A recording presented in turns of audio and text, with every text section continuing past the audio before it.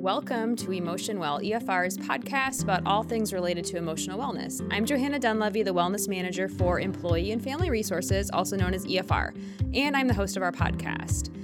As an FYI, EFR is located in Des Moines, Iowa, and we are Iowa's first employee assistance program and provide a variety of services you can learn more about at www.efr.org. Hi, Jason. Welcome to Emotion Well. Hello there. It's great to be here. Yeah, I'm excited to have you as a guest. For our listeners, Jason Hagland has been partnered with EFR for several years, and you may recognize his name or his voice or what he's talking about from past webinars we've done. Since COVID happened in 2020, we've had Jason on talking about a lot of different topics, mental health first aid being one of them, and he goes out into the field and represents EFR and delivers mental health first aid trainings for us and does a whole lot of other things that I'm going to let him explain because he knows best what he does. So Jason, introduce yourself to our listeners. Well, it's kind of funny you say I'm out in the field. So, that takes on a couple of different meanings. Yes, literally and figuratively. So yeah, literally and figuratively. So not only am I in the field of behavioral health, and I've done that my entire career of, talking about substance use disorders and mental health and being an executive and kind of having that be, my professional career. I'm also a fifth generation farmer. So I've actually been farming the same land as my ancestor, J.B. Hagland, when he first came to this country as a Swedish-speaking Finn in the late 1880s and settled in Boone County, Iowa. So, I kind of get to experience things in a lot of different directions as I go around. And so I've spent, a better part of the last 2.5 years kind of talking about our emotional well-being as a community, especially in rural Iowa.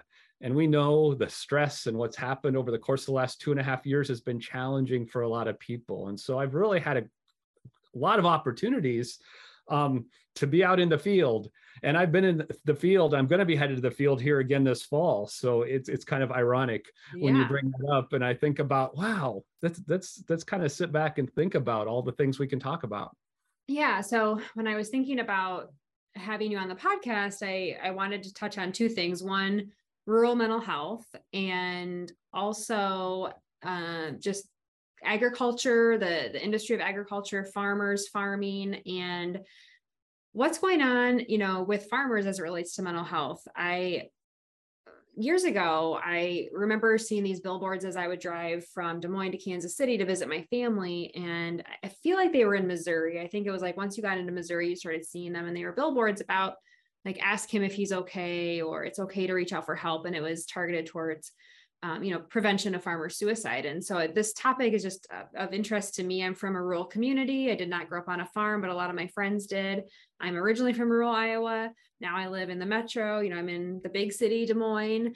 But I still have a lot of close friends and family members that live in rural Iowa, and rural America is affected by this mental health crisis in a different way. So I wanted you to be our expert to shed some light on those disparities for people living in rural areas, and then also agriculture and farming and what we can learn and know more about in that regard. So let's start with rural mental health, because we know that not all people that live in rural America or rural Iowa are farmers, but a lot of those communities are farming communities. And so let's talk about disparities. What, for people who especially aren't in a rural part of the country, like, what do you want people to know or understand about rural mental health disparities?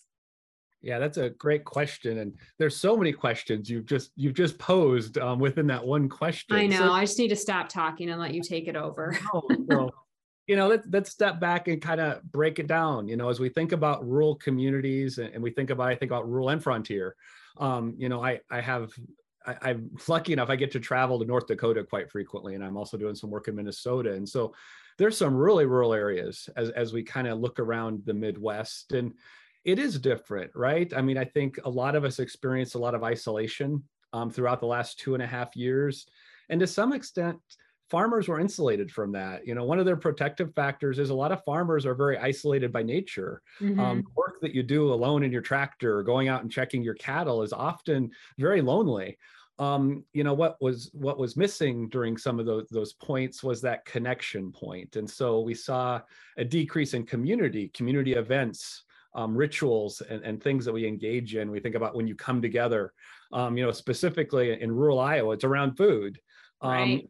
So there was a huge disruption over the last 2.5 years. And to some extent, there still is that disruption. My Kiwanis Club is still meeting partly by virtual, partly in person. And so we still see those disruptions occurring today. So I think in rural communities, that sense of community was shaken over the course of the last 2.5 years in a different way, than anyone was expecting.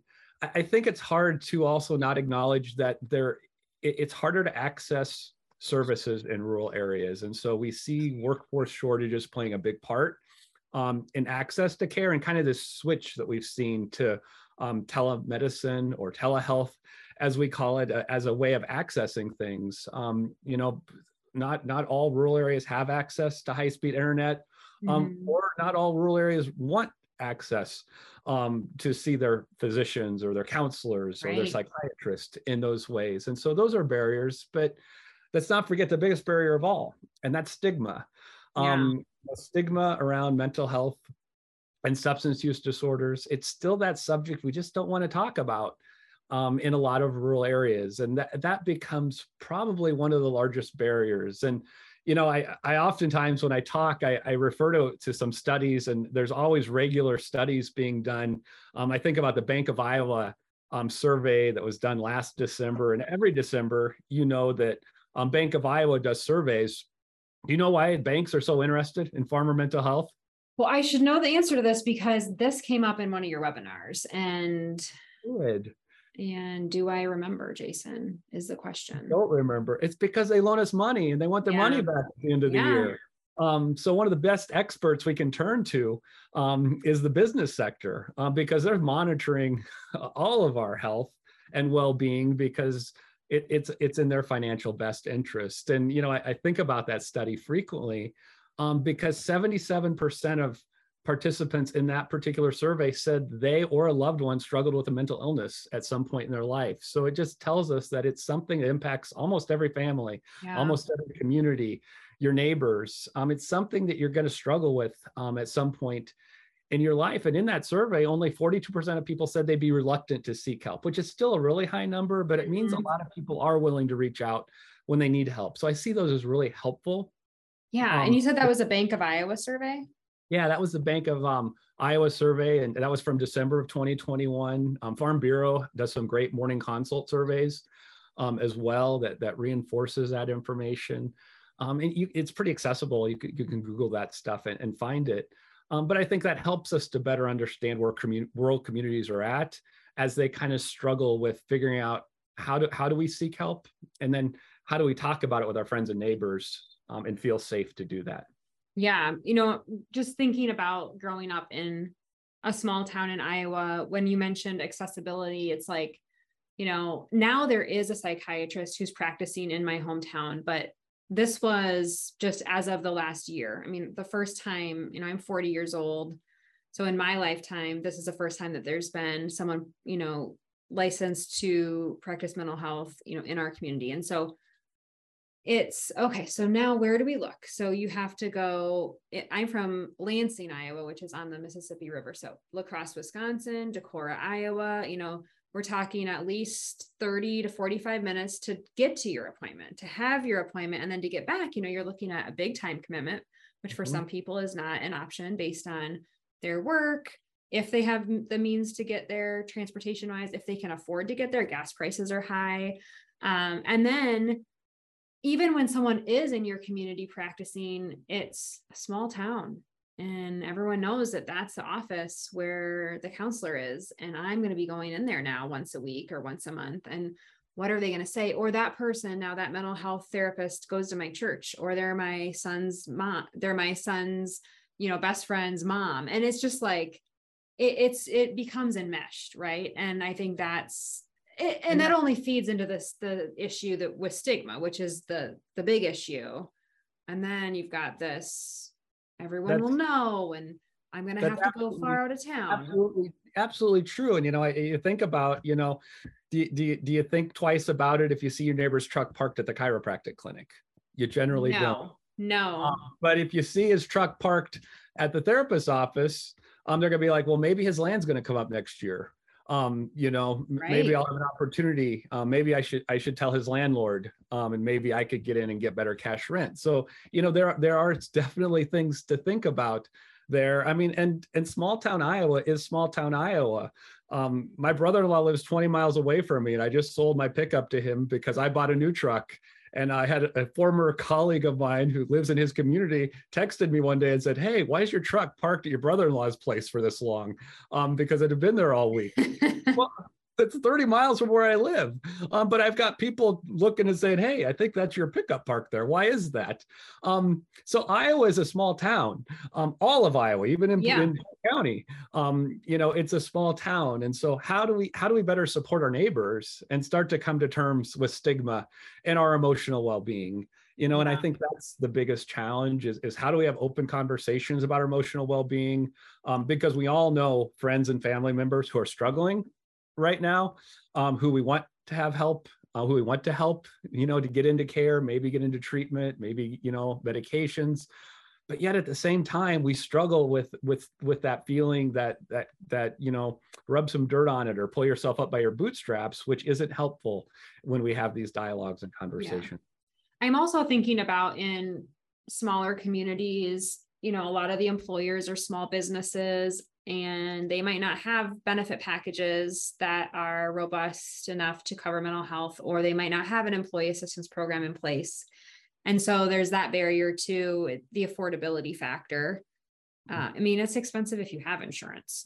So if you don't have insurance, that gets in the way as well. So lots of things to consider as it relates to accessibility and availability, affordability, and then of course the stigma. Let's talk about agriculture. You're a 5th generation farmer. I was wrong. I was telling a friend just before we recorded, he's a 3rd generation farmer. So I know, 5th generation farmer. So your farmland dates back to the late 1800s with your ancestors coming to Iowa from Finland. Is that what you said? Yeah, Swedish speaking Finns. I don't talk about why we were kicked out of Sweden. Okay. That's another podcast if you'd want to go into that. That can be fun. So tell us about, I'm just curious, did you grow up knowing that you wanted to continue that, multi-generational, tradition of keeping the farm in the family? How did you come to make that decision that you're going to have kind of, 2 careers? You're going to go into the mental health space, and also this farming hobby could also be a career. Yeah, I grew up with a mother who told me there's no money in farming, so go get a real job. So I had never had an expectation of farming growing up. I always enjoyed being outside. I enjoyed doing the work. I enjoyed farming alongside my dad, but never thought of it as being a hobby or a career.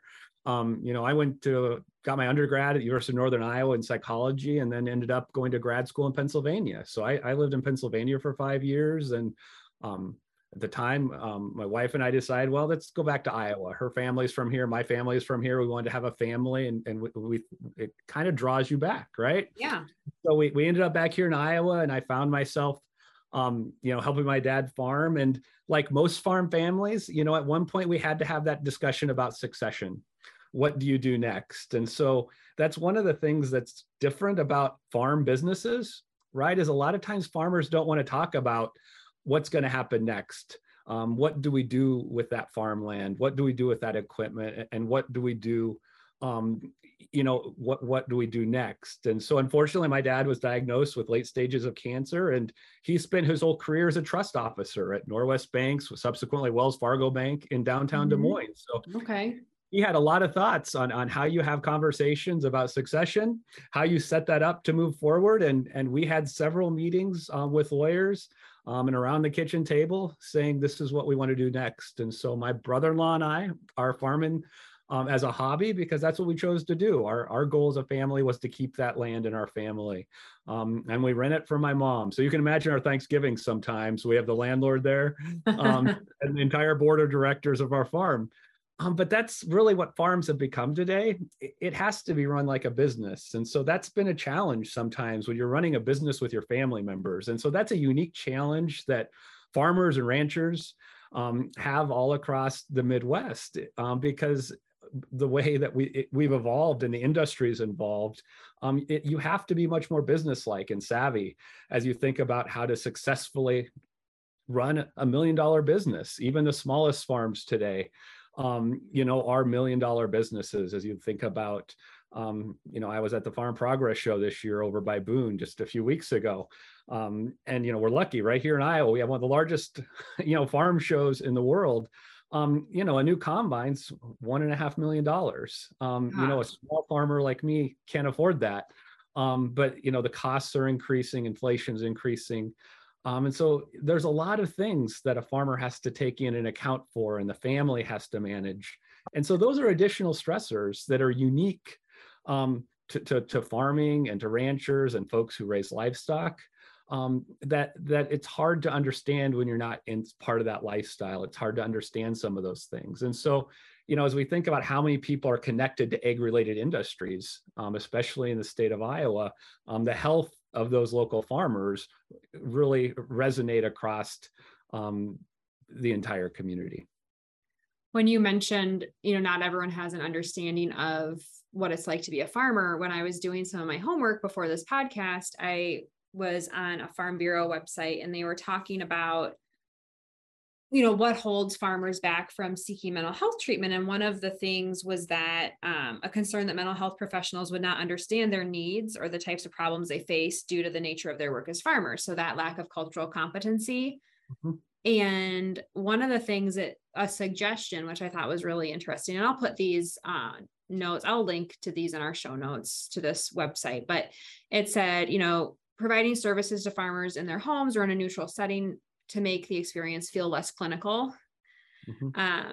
And help maybe improve accessibility, and then frame mental health support and services as behavioral health, because farmers are experts in animal behavior and will be more receptive to messaging that takes that behavioral health approach versus mental health, because they are already managing the behavior of animals, right? So if they can just think of it differently, I think, those are the small steps, right? Those are the little things that can be really helpful to move us forward. Let's talk a little bit about just the uncertainties that come with farming as it relates to the economy, natural disasters, the weather, is it going to be a dry summer? Is it going to be a rainy, summer? How does that just kind of stack and create that stress that builds and builds and builds? Well, I call that just one of many compounding stressors. So when we look at everything else surrounding us today, the farming life is very uncertain. And so, I just do corn and soybean row crop farming. But I can't control rainfall. I could install irrigation. That's the next step, right? But then I can't control sunlight. And photosynthesis is the number one thing I need, and that's out of my control. But yeah, I can't control any of those things. I can't control prices. And I think part of the additional stressors right now is I can't control supply chain issues. So there are still huge delays in parts. If I could break something this year on my combine, and I might not be able to get the part for a week, which is unprecedented. As we think about just generally feeling like you could just go to the John Deere store and get what you need. Those things are very different now. So farmers live under uncertainty. And so that kind of helps, because they've learned to be very resilient over the years, because many farmers don't know anything different. Then there's going to be uncertainty, and I'm just going to have to manage with what I have. And that's a really healthy thing sometimes. But, we have to remember we still have to take care of ourselves. Mm-hmm. And that's where sometimes farm families can stretch too far. And that can be to the detriment. And unfortunately, many farm families, especially if you have livestock, you just can't take a day off, right? Because you always have to be there and you always have to be on, especially in the spring and the fall. If you're a row crop farmer, you just don't get to take a day off. If the crops are ready to come out and you have a window that you need to get those crops out, then you have to be there and you have to be doing that. And so those are the stressors that really wear on people. And we really need then to talk about how can we support each other if we can see that someone's struggling. Yeah. So kind of along those lines, I was reading up on farmer suicide rates. And an article that I saw said that farmer suicide rates are anywhere from 2 to 6 times higher than the general population. Is that in line with what you've read or what you know to be true? Yeah, and I think actually, some of the suicide rates may have gone down a little bit in the last couple of years. And, I think linked to that, what I think maybe we're seeing also then is the substance use, alcohol abuse, binge drinking, because in rural areas we see increases use of alcohol. And so, that is related to, and if someone's using, then that puts people at greater risk for suicide as well. And so I think as we see those risk factors growing, it is concerning. And we also know the reality is that one of the biggest risk factors of death by suicide is access to firearms. Right. And every rural person generally has access to firearms because that's part of the nature of the business that we have. And so, I think that's just some of the realities, and is that much more important that if we see warning signs that we're able to appropriately address them and access appropriate supports to help people through those suicidal episodes. Yeah. Kind of considering what we've been through as a society in the last 2 years, 2.5 years, and then comparing it to the farm crisis from 1985. What year was it? Well, for me, I remember the farm crisis in 1983. And so 83. It was really the 80s. It was really the early 80s. Yeah, go ahead. So that period of history compared to the pandemic, similarities, differences, is it comparable? Well, I mean, I think so I'm not an economist. I'll channel my inner Iowa State economist. That, I think, the biggest issues of the 80s was the inflation pressures. And so you had high inflation, too much debt, which then lended itself to a lot of farmers getting upside down and not being able to afford what they were doing. So although we're having inflation right now, which, just because of what's happening in the world around us, it's making money more expensive to borrow. And so farmers have to borrow money for the input costs. We have rising costs and, anhydrous and chemicals and seed. And so then you also have land values going up. So if you rent, landlords are demanding more money. If you're going out to purchase land, it's really hard, to pencil that out, that you can afford, to use that land and make a living on it. And so I think all of those pressures are very real today, I think in a different way than the 1980s, but I think it still perpetuates that stress. Yeah. That this is a very low margin, way of life. And so, you've got to either have a lot of volume to make it with farming. And so, you see a lot more farms in the 10,000 acre range, corporate farms, the small family farm really doesn't exist. You have a lot of smaller farmers, but 80% of farmers have off-farm income. So when you think about what does farming look like in 2022, most farmers have off-farm income. And so, when you think about small towns and communities, generally both, if you have a spouse that lives on the farm with you, everybody's working off-farm. For income and for health insurance and for those other things. And so a lot of times farmers have 2 or 3 jobs, which then also contributes to stress. Yeah. Talk to us about mental health first aid, because I know that's something that you are very involved in and you've done some trainings for EFR, but for our listeners who might not know what mental health first aid is, what is it? Why is it important? Yeah, mental health first aid is a fantastic training. It's a full day long, 7.5 hour training, where we get comfortable with talking about those things that are hard to talk about. And so we talk about what are the major, mental health conditions, substance use disorder conditions. And then we talk about how do you talk to someone who may be experiencing suicidal thoughts, someone who may be having thoughts they want to kill themselves. And so we talk about how do you talk to someone about that? How do you help them at that time? How do you get them connected with resources?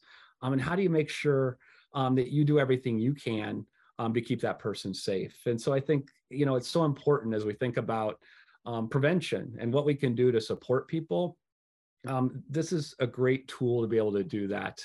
So oftentimes I talk with individuals and they're just like, I don't know what to say, or I wouldn't have any idea what to say to someone who was having those thoughts. And it's called mental health first aid because it's just like first aid, right? It's kind of like, do you know what to do if you come up to someone and they trip on the curb and you see that their ankle is bruised and swollen?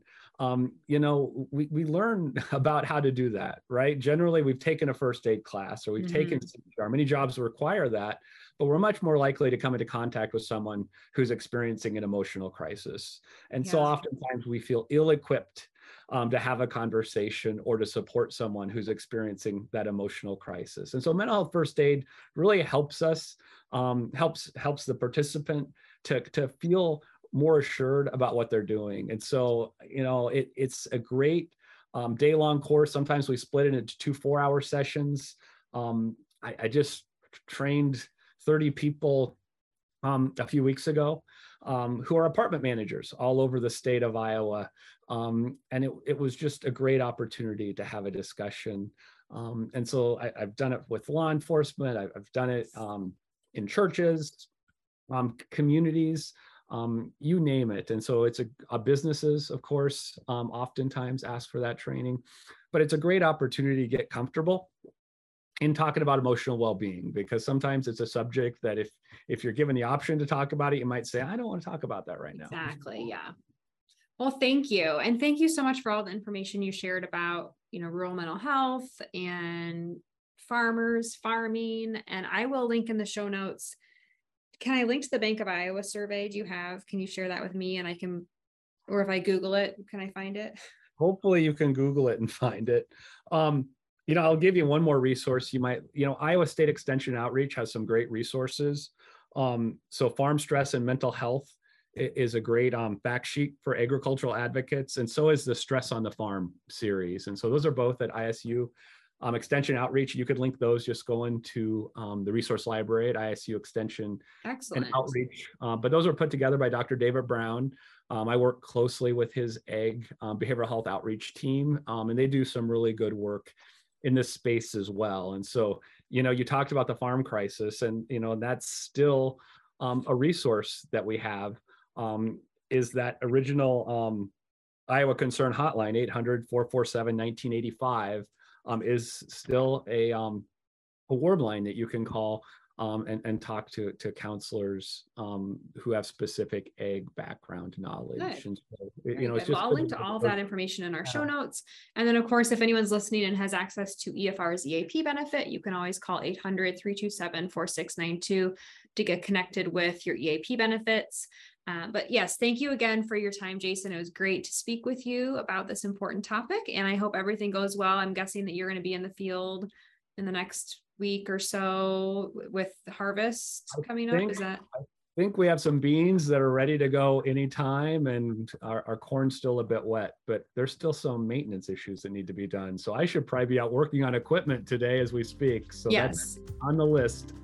Well, I will let you go so you can get that done. But thank you so much for your time, and make it a great day. Thanks for listening to Emotion Well. Please subscribe to us and don't forget to rate us. We can be found on Apple Podcasts, Google Podcasts, and Spotify.